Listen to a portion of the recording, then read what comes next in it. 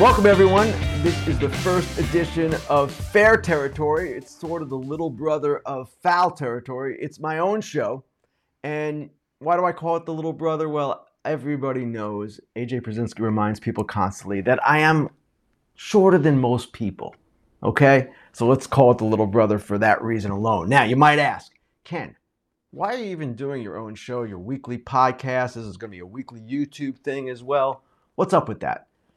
Well, if you remember, back in the day when I was on MLB Network, it wasn't that long ago, but back then, I would go on Hot Stove every morning during the off-season with Matt Vasgersian and Harold Reynolds.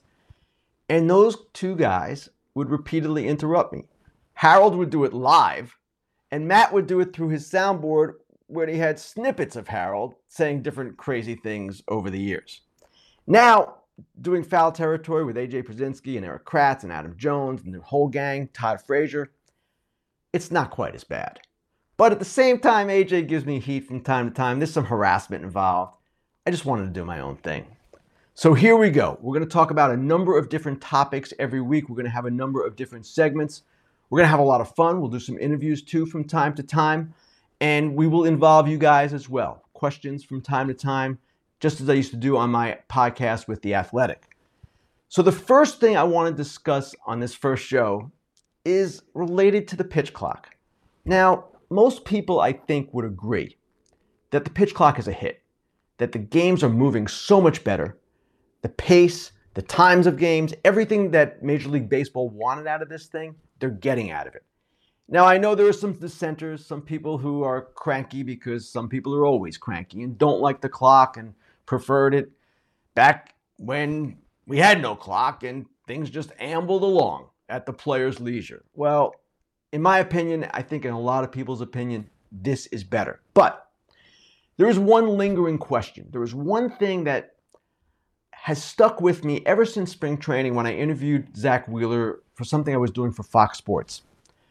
And Zach Wheeler said to me, the at-bat with Harper in the NLCS, the at-bat Harper versus Robert Suarez, which led to, of course, the dramatic home run that decided the series, that at-bat wouldn't have happened with the clock. And what Wheeler was talking about was the whole thing and the way that played out, the drama, the tension, the time it took between pitches, the time it took Harper to get to home plate, which would have been a violation. It's 30 seconds now. He took a lot longer than that. I think it was about 50 seconds.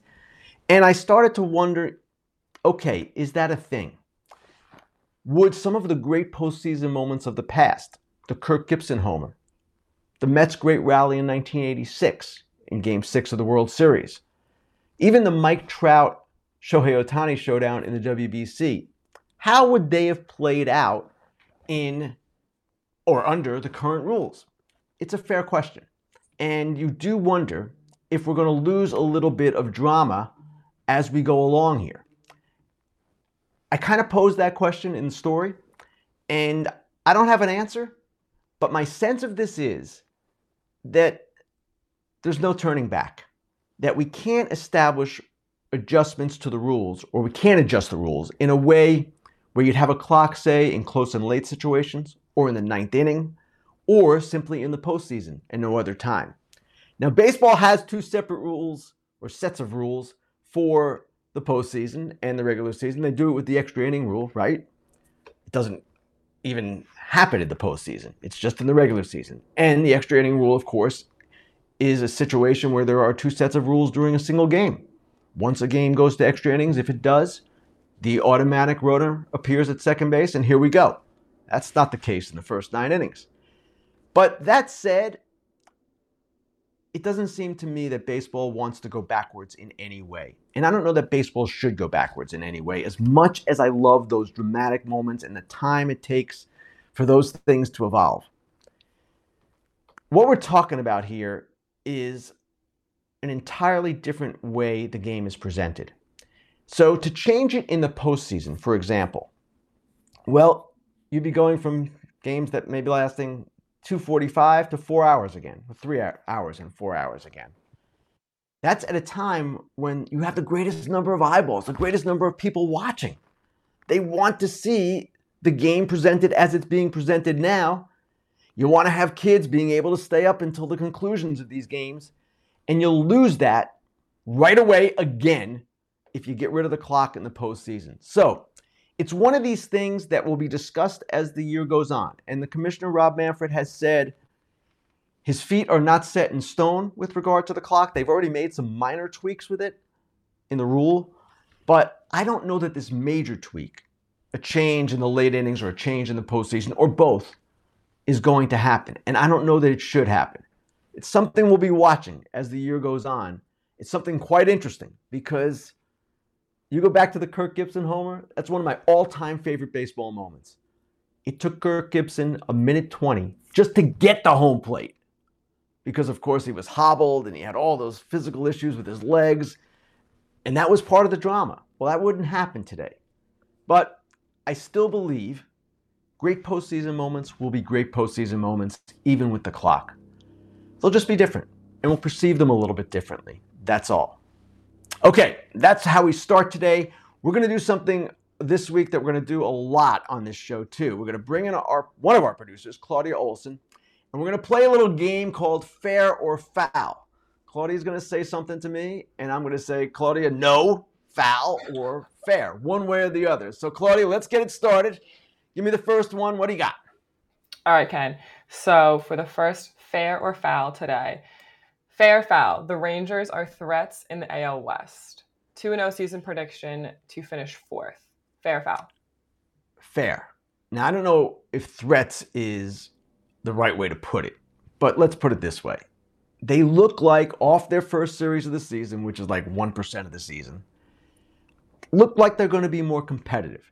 Now, I still have deep reservations about the ability of their starting pitchers to stay healthy. DeGrom, Heaney, Eovaldi, even John Gray, who was on the injured list 3 times last season. That is my biggest concern with this team. But the one thing I might have overlooked, and maybe some other people did too, Claudia, their offense is deeper than most fans probably think. Now, we all know about Seager and Semien, but Adolis Garcia, 25-25 guy last year. Josh Young, this is a prospect who was injured for a long time. He's taking over at third base. Finally, he is going to be a part of this. Mitch Garver, who didn't play after the All-Star break last season, he's back and a force. And then Robbie Grossman, their lone free agent. Now, he's not a great player, but he looks like he might be an adequate person in left field.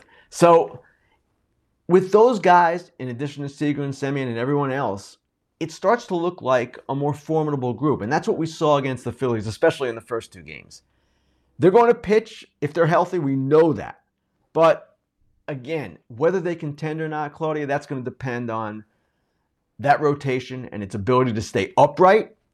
But their offense is good. They had some defensive replacements last night that were kind of interesting and impressive. It changed the game a little bit for them. So I sort of like them. And don't forget, if they are relatively healthy in the rotation, they've got one of the best managers of all time handling pitching in Bruce Bochy. It'll definitely be fun to watch them all season, that's for sure. Definitely staying tuned. All right, second option, fair or foul. Is it already time to panic in Detroit? Fair. Panic is a little bit of a strong word, but concern is the right word. And here's a team that was the worst offensive team in the majors last season. They go out this offseason. They don't sign a free agent hitter to a major league contract. Not one. A couple of pitchers, but no hitters to major league contracts. They make a trade for Matt Vierling and Nick Maton from the Phillies. Traded Gregory Soto for them. Okay, those are complementary players.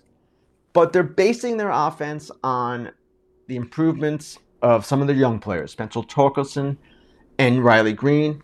They're expecting Javier Baez to have a better year than he did last year in his first with the Tigers. And that's a lot to ask. Now, granted, the caveat here is they faced the Rays in this first series. And it was McClanahan and Eflin and Jeffrey Springs who had a no-hitter through 6 innings yesterday. He was really good. He is really good. The Rays pitching is really good. So I don't know that I want to pass judgment on the Tigers based on one series against one of the top pitching teams in the majors. But I will ask, where is the offense going to come from? Is that improvement with some of the younger players actually going to take place? Is Javi going to come around? I don't know that we can count on it, so it's fair to be concerned about the Tigers, at least off their 0-3 start. Fair. I agree.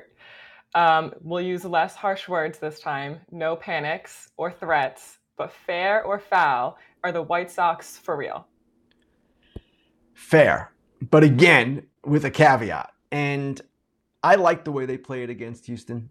They went 2-2 in that series, and they were more than competitive. They played well for the most part. They had some bullpen issues in a couple of games, some runners in scoring position issues.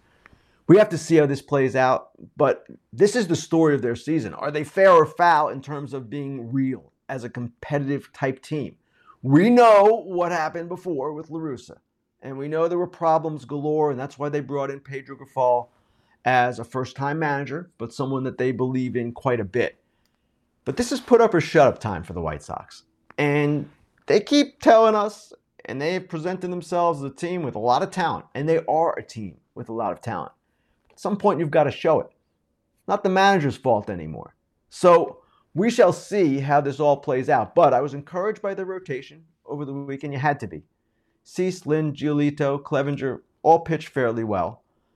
I'm encouraged by Moncada especially, off to a flying start. The WBC helped him and Luis Robert Jr., forced him to get ready earlier. And it looks like, I know Robert started slowly, but he's off and running too now. So I like where they are.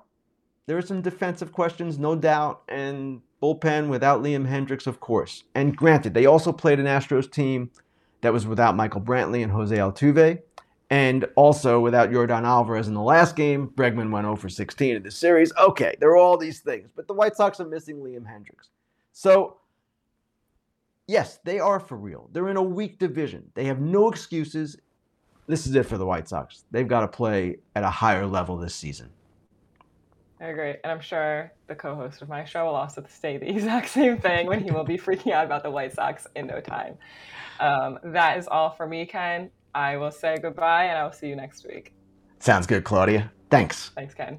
All right, one of the things we're going to do on the show is take a look inside maybe a story I've written or something I've experienced in my career, go a little bit deeper from time to time. And one thing I want to do on this first show is to explain the story of the bow tie. Now, I'm not wearing it today. I only wear it on Fox. I don't particularly like wearing it for reasons I will explain.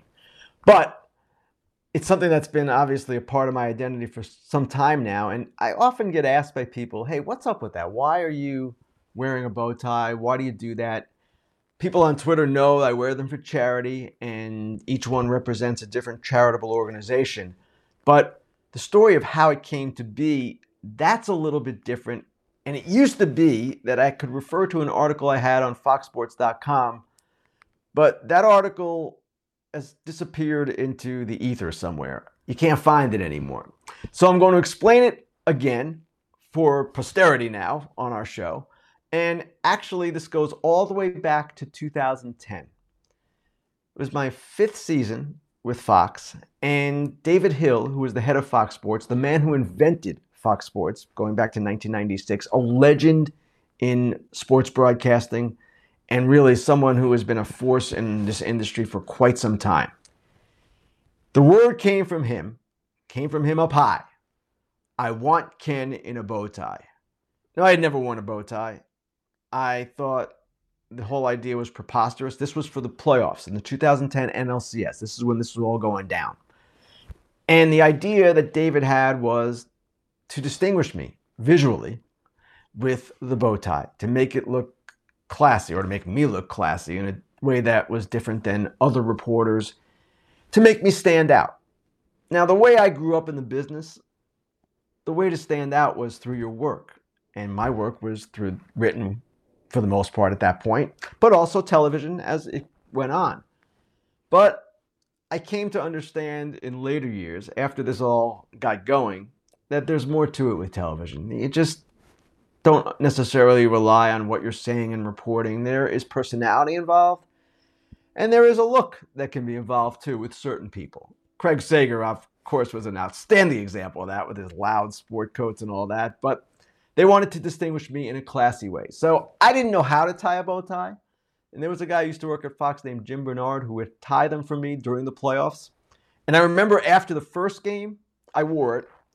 And I remember saying also on the air when Joe Buck asked me about it, and he was always teasing me, I said I was playing the game under protest. My wife didn't like it. My kids didn't like it. And I didn't particularly like it either. But after that, I was approached by Eric Shanks, who is now the head of Fox Sports, and I guess then was maybe the number 2. And I said to Eric, hey, do I have to do this again for this next game? I had just done it the night before. Do I have to do it again? And Eric said, in so many words, that would be advisable.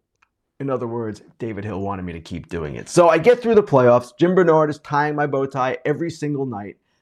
The people at Fox went out and bought me a few different ones. And then the playoffs ended, the World Series ends, and I'm like, whew, that's over. I don't ever have to deal with that again. Great. Well, a couple of weeks later, that offseason, 2010-2011 offseason, I get a call from Dhani Jones, former NFL linebacker, guy who has this nonprofit called the Bow Tie Cause. And what the Bow Tie Cause does is partner with different organizations and represent them with bow ties. They sell the bow ties, but basically the bow ties are to raise awareness for these different charities. And he asked me if I want to wear the bow ties for his organization, the ones that they put out there. And at first I thought, nah, I'm not into this. But then I thought about it some more and realized David Hill is going to want me to do this again. So I figured this was a way for me to at least take some control of it. And of course, have it done for some good causes. That was the whole idea. So that's how it came about. And of course, David Hill was proven right. It did become a big part of my identity. It didn't detract from my work. People still see my work for what it is. They like it, they don't like it, whatever the case might be. But people now know me as the guy who wears the bow tie on Fox. And when I'm not wearing one out in public, people ask, hey, where's the bow tie? And the few times I've seen David since, and he's been gone from Fox for quite some time now, he's always teased me. He's an Australian native, and he's got that great accent. He's like, where's your bow tie? And I have to say, David, you were right. So the funny part is that while this has obviously become a thing, I'll let you in on a little secret. I still don't love the thing. And I don't love the look because as a guy who's a little shorter, in my short man's complex head, the long tie, the necktie, gives me a little bit more length visually. This is in my head. The bow tie kind of makes me look short. But you know what? It's too late. Too late for me to complain. Too late for my wife to lodge any objections. Too late for my kids to say, Dad, you look ridiculous. It's part of my identity, and I'm proud of it. And I'm proud of all the organizations we've raised awareness for over the years. It's been a great thing. And I've loved actually every minute of it. So that is the story of the bow tie. A long time ago, when I was living in Baltimore, I hosted a radio show. And we did something on the radio show, this goes back, I don't know, more than 20 years now, called the Dude and Dork of the Week. And it was pretty popular, people liked it, and it gave us a chance to praise someone on one hand and give someone a little heat on the other hand. So we're going to revive it for this show. It's going to be a weekly staple, I hope. And we're going to start this week with our Dude and Dork of the Week, and we'll start with the dude. Dude always goes first. He gets the honor because he did something good. That dude this week is Trayce Thompson. I don't know if you saw it, but he hit 3 home runs against the Diamondbacks on Saturday night. It was a 3-homer game for Trayce, who played for Great Britain in the WBC, and who has had a long, twisting, difficult career. Starting in 2018, he drifted through 8 different organizations before rejoining the Dodgers, which of course is where he is now. He had injuries earlier in his career. He had some different things going on. He's 32 at this point. But he is always someone who has worked really hard and always someone who has been extremely popular with his teammates. And I remember Alex Wood telling me last year, I don't think you will ever meet a player or anyone who has anything bad to say about Trayce. So there's no telling where his season's going to go just yet. He's part of a center field sort of platoon with James Outman, who is also off to a good start. But Trace Thompson has come a long way. That was an amazing performance on Saturday night. Not many players hit 3 home runs in a single game. So he is our dude of the week. Dork of the week, a little bit of a different story here. Same area of the country, Los Angeles Angels. This incident took place in Oakland. I believe you know what I'm talking about. The Anthony Rendon with the fan incident. Now, we've only seen the video. We don't know the full story. Major League Baseball is investigating. Rendon got into it with a fan, took a swipe at him. Didn't look to be a terribly violent swipe, but he took a swipe. And he got into it. And it's not cool.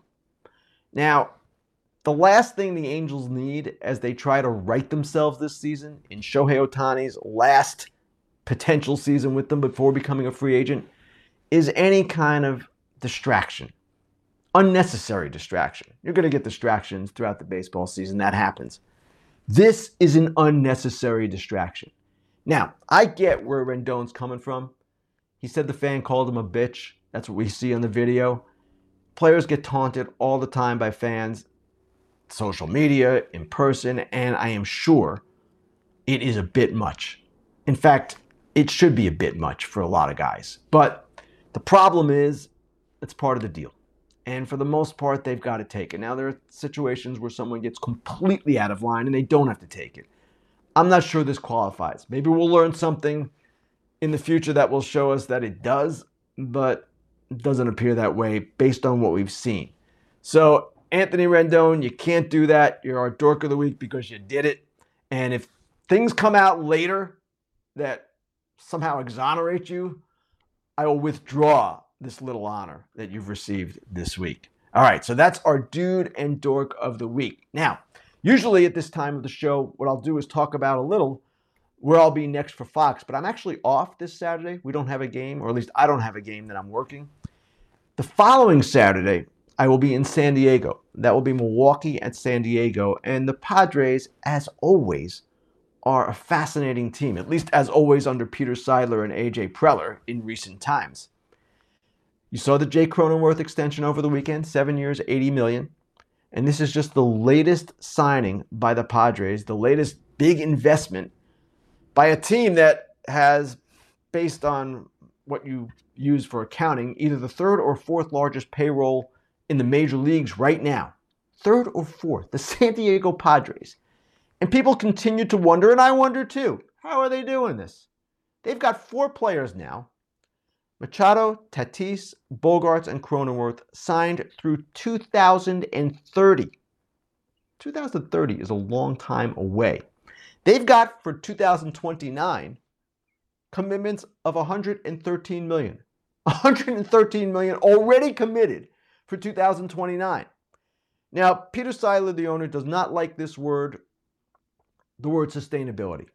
He hates when it's brought up. He doesn't think it's fair. He's saying, I'm going to run my team as I'm going to run my team. We'll be fine. Don't you worry about us. Well, I'm sorry. With those kinds of commitments, with these players who are aging, people are going to wonder, is this sustainable? What will happen as these guys get older? You're investing in all this money in all of these guys. What's going to be the case with the San Diego Padres? What's going to happen? It's fair. And listen, that excitement in that town is something to behold right now. The excitement for the team. They had to cap their season tickets. The ballpark is electric. Almost every home game, it's cool. Petco Park is alive, man. But at the same time, what happens if they don't win? What happens if it doesn't turn out the way they want it to? Now, if they do win, they make a ton of money and kind of all justifies the investments that they made. If they don't, and it's baseball, you never know what might happen. Who knows? Soto is the only one really of the major pieces, Hader's another one, that they don't have locked up long term. So they're going to be who they are for several years. And that's good. These are quality players, great players in many cases. But people are going to wonder, in the industry, outside the industry, how the heck this is happening and how the heck the Padres are going to keep themselves strong without currently a strong farm system and a situation where they're going to have to be spending a lot of money in a lot of players for a long time. So, That will conclude the show. We got one more thing I want to add before we go, and that is the idea that we're going to welcome some questions on this show. And we'll be reaching out shortly, probably on Twitter, to tell you how to ask questions and how to go forward with these kinds of things. We'll be answering them from time to time. We're going to have a lot of fun here. We're going to do a lot of different things. It's going to be a blast. And you know what? To go back to what I was saying earlier, it was really cool just to talk for all this time without Harold or Matt getting in the way. Thanks. We'll see you next week. Hey, BetMGM has an MLB bet $10, win $200 offer for all Fair Territory fans in 4 easy steps. Sign up and deposit at least $10 into your newly created account. Then download the BetMGM Sportsbook app on iOS or Android. Place a pregame moneyline wager of at least $10 on any MLB team at standard odds price. You will then receive $200 in bonus bets instantly. Just use the bonus code SPICYBALL200, SPICYBALL 200. Always bet responsibly. Gambling problem or concern, call 1-800-GAMBLER.